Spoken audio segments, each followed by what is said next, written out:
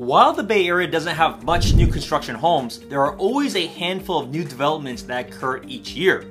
We have personally held buyers for all builders, and here are 6 of our best tips for getting the best arrangement for a new construction.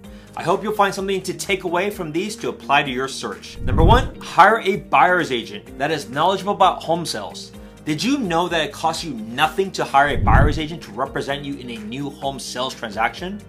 If it doesn't cost you any money, why would you even get representation by a professional that is knowledgeable about new home sales and has experience helping other buyers like yourself getting into one?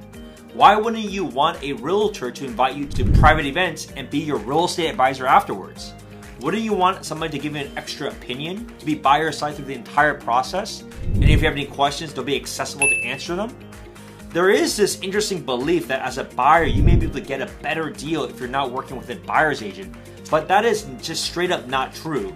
The truth is the commission that the buyer's agent receives from this transaction on the builder's side is already set aside. It's not factored into the purchase price of the home.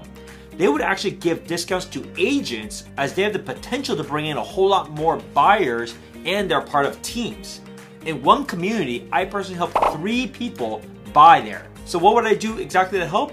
I know all the right questions to ask the builder in order to negotiate a better deal for you. Now let's talk about those types of deals. Number 2, builder incentives.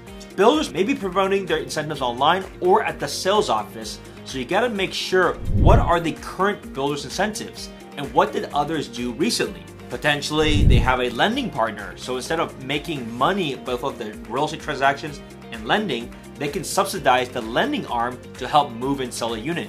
So make sure your realtor asks that question with the builder to see if there's any opportunities or requirements that are needed to do to take advantage of all of these builder incentives.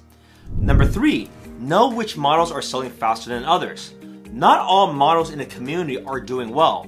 Some specific models or lot locations may have less activity. These are great opportunities to see if they would be willing to take offers or to negotiate the price down for those that are not selling as well. By the way, if we haven't met yet, my name is Spencer Su, your Bay Area specialist, helping you find a new home anywhere in the world. Make sure you like, subscribe, and engage with me, but let's keep going. Number 4, cash incentives. What if you're purchasing in cash? Is there a difference between an all-cash purchase versus financing? Absolutely. Why? Cash is valuable, especially with many of the homes already built right now, because a lot of the homes are actually already done and being ready to be moved. So you want to make sure you ask, is there any difference if I went in on all cash? Some care, others don't. Paying cash has a key advantage that you can waive the appraisal, you minimize the timeline when it comes to closing, and it's just less risk for the builder to work with you because you don't have to go through a loan. Now, number 5, design and upgrade credits. Ask your agent about design credits. And these can be used for like flooring upgrades, it could be appliances, it could be different hardware changes, it could be cabinets. It really depends on where the construction is of a building to then determine if it is early enough to be able to for you to choose these types of upgrades. Last but not least is lot premiums. If you think about it, there's only so many components to a new construction. You have the sale price, you can ask if there's any type of credits, and then could be potential reduction in things that are not as transparent for others. And one of them that's not that transparent because they try to just lump it all together is a lot premium. So those that have a view, they can charge you $50,000, $100,000 for that lot premium. Or something that's right next to a park, you may see that. But if it's not really moving that well and you want to try to see if there's options to negotiate, that is a section of a cost that could be potentially reduced. Did you know that there are all these different items to leverage and potentially discuss?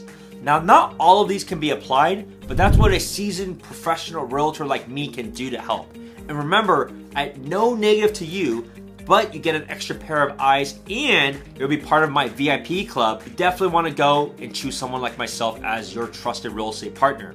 If you want a full list of all new construction in the Bay Area, simply send me a message with the areas and price range you're considering, and I can let you know exactly the same day all you need to consider.